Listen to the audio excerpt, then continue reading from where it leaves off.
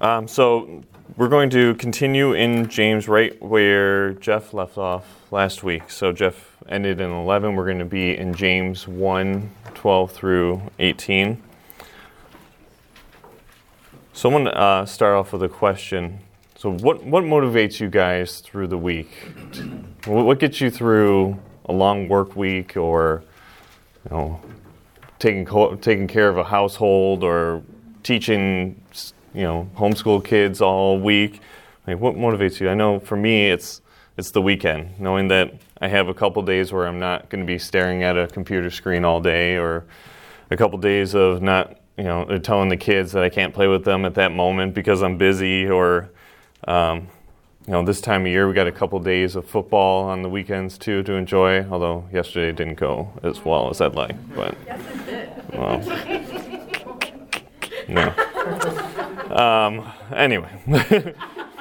But, and most importantly, knowing that, be coming here on Sunday and seeing you all and, the friends that here, and worshiping the Lord and being filled with God's Word.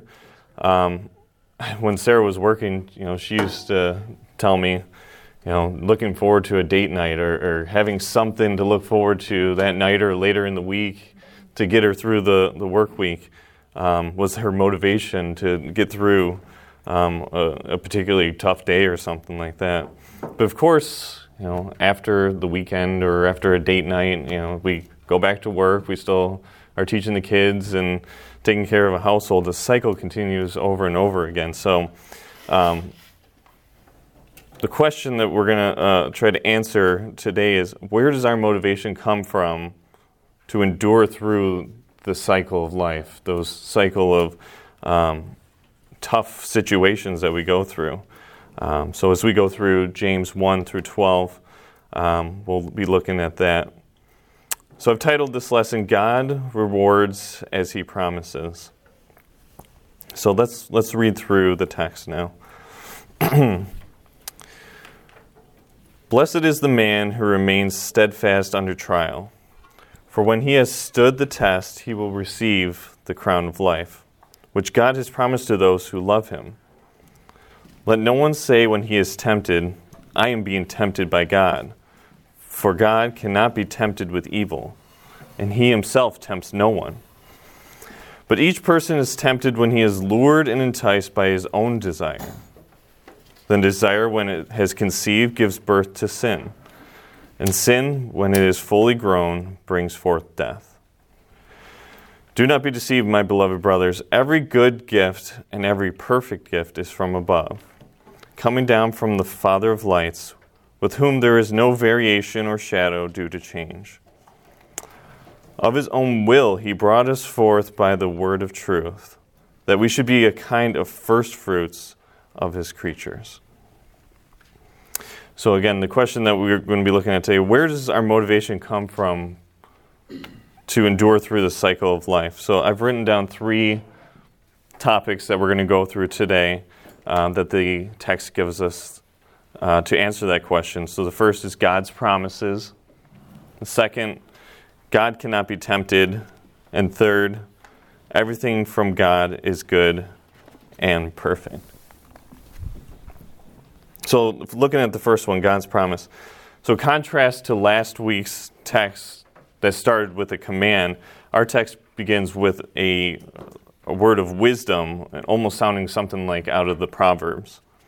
The beginning of verse 12 starts off with, Blessed is the man who remains steadfast under trial. It also reminds me of the Beatitudes that Jesus taught in Matthew 5, particularly Matthew 5:3, where He said, Blessed are the poor in spirit, for theirs is the kingdom of heaven, which goes with verse 9 from last week when Jeff was teaching, when James says, the lowly brother boasts in his exaltation. So last week, James also told us how we should react in trials. So we should count it all as joy. Testing our faith produces steadfastness. Steadfastness leads to your perfection and completeness. And we should ask for wisdom where lacking, and ask faithfully without doubts. So this week, We have James speaking about man again, but now we see man has gone through the trials from earlier in the chapter and has gained the experience and wisdom that he needs to stay steadfast when trials inevitably return.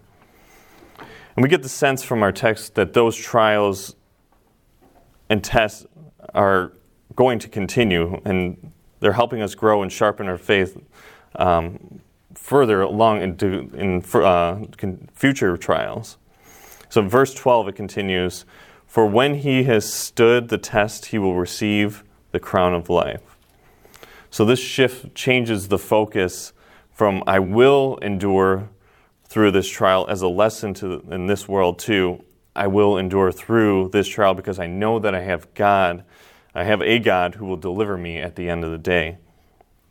And not only deliver you, but present you with the crown of life. Come on. We have to remember also who James is writing to at this time.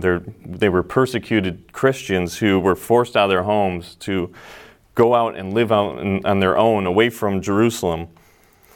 And they had to worry about providing for themselves and worrying about who may show up and harm them at any time. And these are the people that James is saying are going to be receiving the crown of life.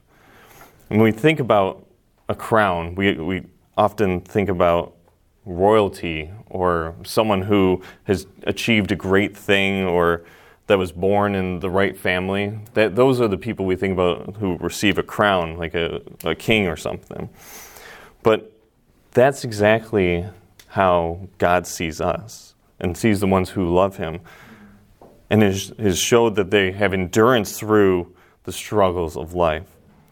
And James says as much at the end of verse 12. He says, "For when he has stood the test, he will receive the crown of life, which God has promised to the ones who loved him." So to the Christians that James was writing to, they had grown up hearing about God's promises to Abraham and to David and how God had delivered on all of his promises.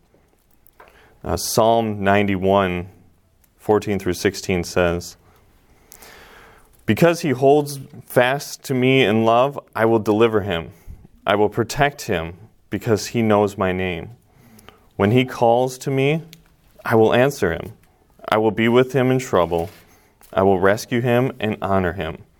With long life I will satisfy him and show him my salvation." And that psalm text is referencing Deuteronomy 7. Now, God didn't promise the crown of life to everyone. It was for those, as he said, who remain steadfast under trial. And through those trials, loved God. But James isn't telling his audience anything that he hasn't already told them that they need to do. He simply is saying, take all those experiences, all that wisdom that you have received, and take it wisdom that you've received through these trials and that you have faced, and apply them to your whole life. And what we will find is a God who is with you through it all. And if you do this, you can't help but to love a God for everything he is doing for you now and after this life. It's that already not yet idea that Jeff brought up last week too, that we're already living in our eternal life right now. The eternity that we're going to be living has already started. But when we leave this world and all the trials and the temptations are gone, God will see us like he sees Jesus, washed clean of our sins and fit to be crowned like a king. So that is the first, looking at the first part of God's promises of crowning us. Now, looking at the next part of God cannot tempt. James encourages his audience that these experiences of trial will prepare them for life. But he's also giving them a warning and a lesson about temptation and sin during the trials in verses 13 through 15. And Jeff talked about last week the inevitability of trials. We're all going to face it. It's going to happen in life. And we're going to face many different types of trials through life. And the intentionality that we have to have in ourselves to seek joy during those trials. Would you guys remember what Jeff said was what we needed to lean on during those trials? It was the truths of God's Word. The truth that we can rely on when we're going through those trials. And in 2 through 11, it was testing of our faith produces steadfastness. And in our text, well, we've already seen that God's has promised the crown of life to those who love Him. But look at verse 13 now. It starts with a command, just like last week's text started. It says, "No one say when he is tempted, I am being tempted by God." And then it's followed by the truth that we can rely on. For God cannot be tempted with evil, and He Himself tempts no one. But don't we feel that way sometimes when we're going through a tough situation, when we're going through trial after trial, that something is out there to get us, that everything's going against us? There must be some type of greater force that's working and causing all this to happen. I know it seems odd, even writing that, it seemed odd to me to say that out loud, but to think that God may be causing those temptations in your life. But if you look at the word temptation, it's really the same word that is trials within this section, the same Greek word, I should say. And and we just went through how we ought to find joy in trials, that they are a good thing for our soul. So is it really too difficult for someone to then infer that these trials may come from God to strengthen us? Well, there is a greater force working against us, but it isn't God. It's not God who is causing us to doubt and to give into our temptations. Look at verse 14. After James says God cannot be tempted and will not tempt us, he goes on to say, but each person is tempted when he is lured and enticed by his own desire. You see, the temptations that we face during our trials, they're there for us to make one of two decisions while we're going through them. Either we remain steadfast in our faith, or we give in to the temptation and we give up and give into the thought that God is not with us through this. I love the way that John Stott, who did a commentary on James, he explains this a lot better than I could, so I took this from him. He said, he, James, has been teaching us that trials are blessings and that they lead forward to maturity and the crown. But the trials, do not do this in some inherent power on their own. Everything depends on our response and the use that we make of our circumstances. And he goes on to say, every circumstance we meet, therefore, requires a decision. Will we persevere and go on with God? Or will we listen to the voice which suggests the easier way of disobedience and disloyalty? It's not easy to be joyful and obedient while we're going through a trial, when we're hurting, when we have pain, or if we've lost a loved one, or going through a financial situation. It's not easy to find joy in that. As much as we can read and say we should, we struggle with that. It's much easier just to shut down, to get angry, at ourselves, at those around us, to God. It's much easier to say, to make excuses, to say, I'm too tired to pray, I'm too tired to read my Bible, I'd rather sleep in, or I don't feel like reaching out to a friend right now that may be in need. And trust me, I these are all excuses that I make. So I'm sharing that I'm the worst at making those excuses. But we have a hope in a God out of grace who loves us and says, no, I didn't create this situation for you to fail, but I created a situation for you to strengthen you, to remain steadfast, so that one day you will be rewarded through this. No, God didn't create the temptation, but He knows that you're going through it. He knows that you're in this tough situation, and He isn't going to let you go through it alone.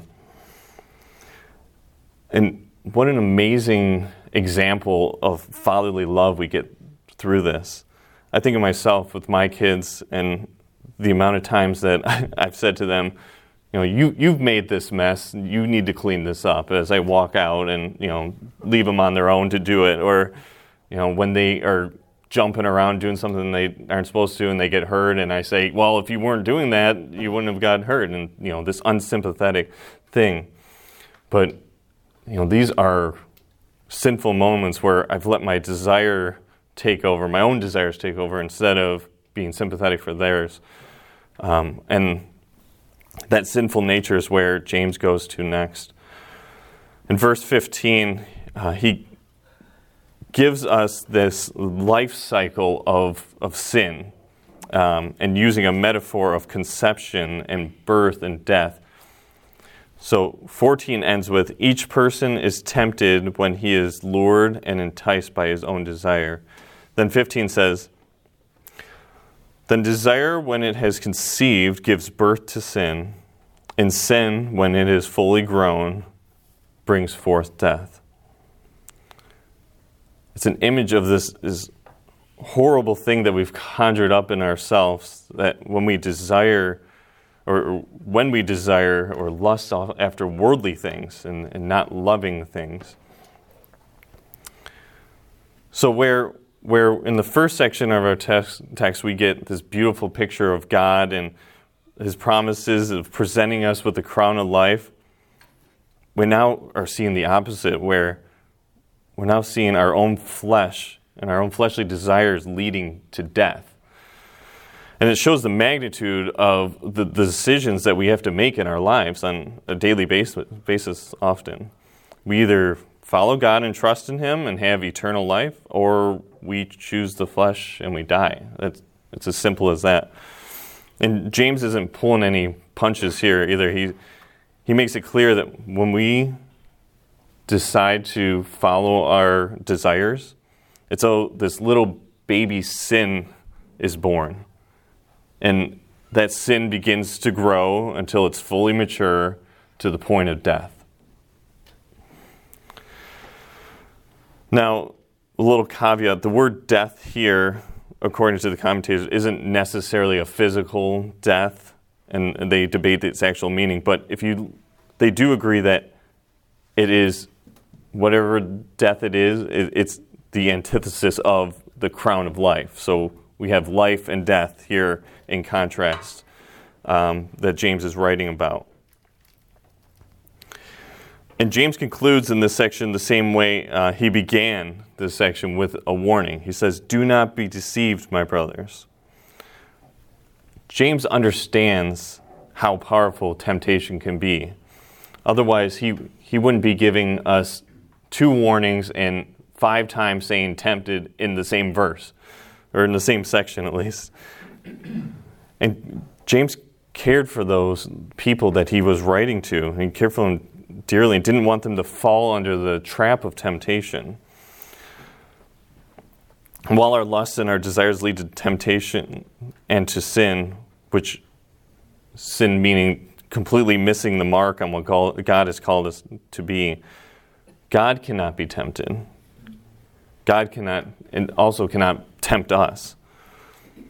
And that's why we can rely on this as a truth to endure through the trials that we face. We're constantly going through battles of what is right before God and what our flesh wants us to do. But if we set our sights on the Lord in every situation, we will endure. We will receive the reward at the end of the day. So we've looked at the first 2 sections so far. For the first 2 reasons that the text gives us to stay steadfast through trial. Now we'll look at the last one. Everything from God is good and perfect.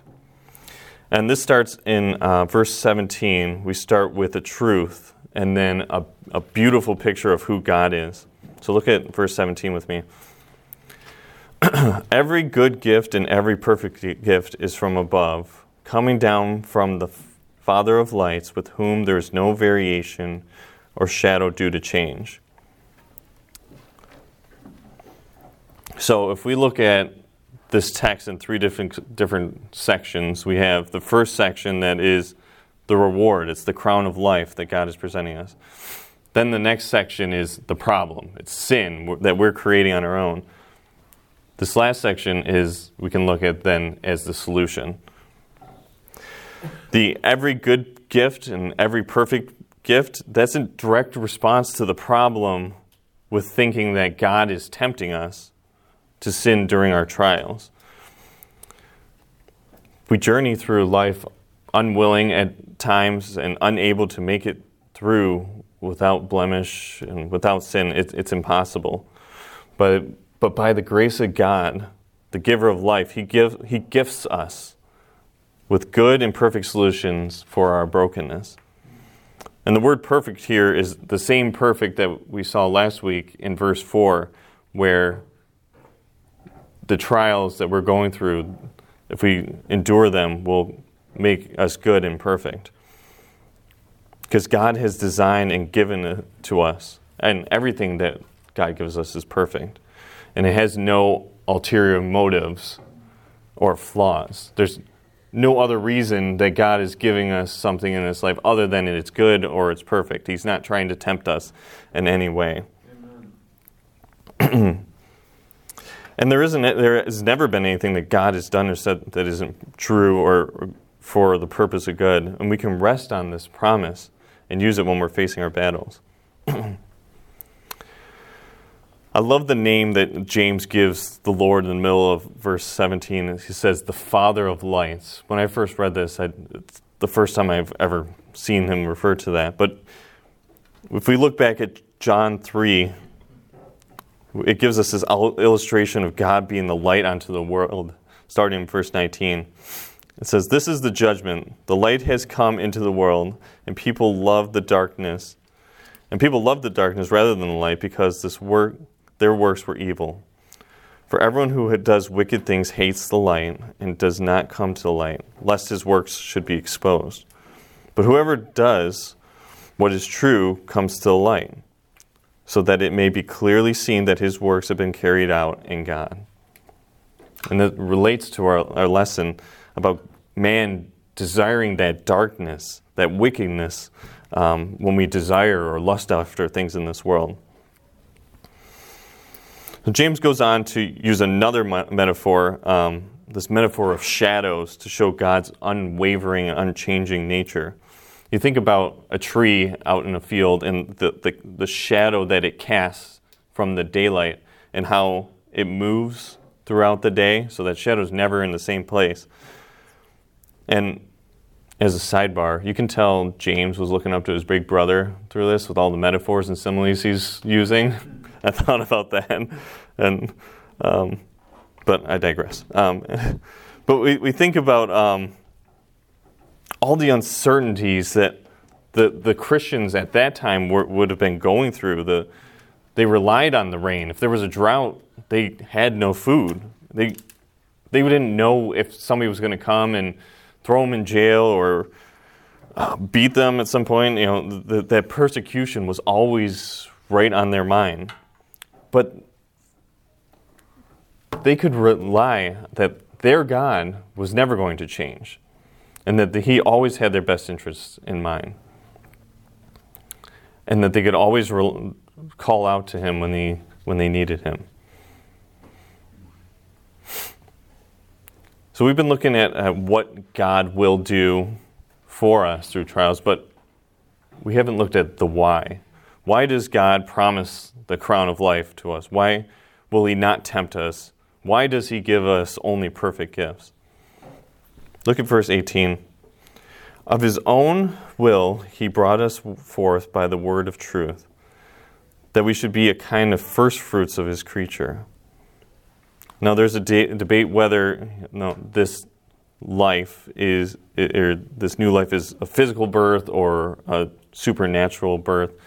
But regardless, our birth, whether from our parents or a new birth as a Christian, was initiated and granted by the Lord. There was nothing that we physically did to be born into this world, and there's nothing physically that we do to be born again in Christ. Everything has been done by the Lord for us. And we see that all through the New Testament. John 15 says, "You did not choose me, but I chose you." And John 6 says, "No one can come to me unless the Father who sent me draws him." And by God's own will, He has chosen us to give new life, a new birth. And He does it by speaking so. Just like He spoke the world into existence and all living things into existence, He speaks life into existence by His word of truth, that verse 18 says. And we've already talked about how everything that comes from the Lord is good and perfect. Do you guys remember in Genesis at the end of each day what the phrase was that says, the phrase was, "And God saw that it was good." After the dry land was created, God saw that it was good. After He created day and night, God saw that it was good. After He created the creatures, God saw that it was good. After He created man and gave him dominion over the creatures, God saw that it was good. And that man He created was created in His own image. Why then would He not give us everything that we need to be good and perfect? James tells us God's intention at the end of verse 18. He says that we should be a kind of first fruits of His creatures. Now, I had to figure out what that first fruits meant. That's not a normal thing that we say. The New Living Translation gives us a little clearer meaning, saying first fruits is His prized possession, which makes a little bit more sense for us. But looking into what first fruits really means, especially in an Old Testament context, the first fruits in the Old Testament were the first crops of harvest that were presented to the Lord as an offering. And John Stott, in his commentary, says there's 3 ideas of focus in this offering. One, that the first fruits were specifically for the Lord. So everything that was presented to the Lord was for the Lord. Everything else was then for ordinary purposes, for eating, for whatever else they would use it for. The second is that the first fruits had to be the best, and they were set apart as holy for the Lord. And lastly, the annual first fruits of offering were a reminder that the Lord keeps His promises, bringing them from slavery, giving them a homeland, and providing for them in that homeland. So, isn't that how we see ourselves then in Christ? Through Christ, we are reborn and for the Lord's specific purpose. We are set apart for this world, from the world as holy for the Lord. And we worship the Lord for sending Jesus as a fulfillment of His promises to rescue us from our sins. Just like the people of the Old Testament were rescued from slavery. And He continues to provide for us daily. After all, it was through Jesus that God has given us new birth and has chosen us as His first fruits. I love the way that Jeff described it last week, the way that the Lord looks at us when we have been reborn. He said, He no longer sees us as filthy, as broken in our sin, but He sees us as He sees our Son. Not our Son, but His Son. He sees us as clean and fit for His kingdom. And if you weren't already convinced that our trials are for our own good, think about the trials that Jesus went through on this earth. He wasn't born into royalty. He was born in a manger to common parents. He persevered through the temptation that Satan gave Him, and He endured the cross for us. And He did it all to complete the mission that God had sent Him to do. He had salvation in His sights for all of us. So as I conclude, do you see yourself as the first fruits of the Lord? Do you see yourself as set apart from the world, ready to present yourself as an offering to the Lord? To the Lord who has set us free from the slavery of sin and calls you one of His own. Let's pray. Lord, I thank you for your word. Thank you for James reminding us of the God you are. The God who is the same yesterday, today, and tomorrow. A God who sees us as your prized possessions that you take care of perfectly every day. I pray that we take the lessons of perseverance and endurance that we've learned over the last couple of weeks and apply it to our lives and as an encouragement for ourselves and for anybody around us who may need it. Lord, I pray for Kelly and for Millie as they continue to recover and going through the trials and the pain that they're going through now. I pray that they would use these lessons as encouragement to keep their eyes set on you, Lord, and not on the current situation that they're going through. Lord, help us to resist the temptations of this world and to not give in when things are hard and fall into sin. Lord, I help us to remember to pray through these troubles, to reach out to others in the faith as we go through these troubles for guidance, Lord. Lord, we love you. Thank you for all that you do for us. It's in Jesus' name we pray. Amen.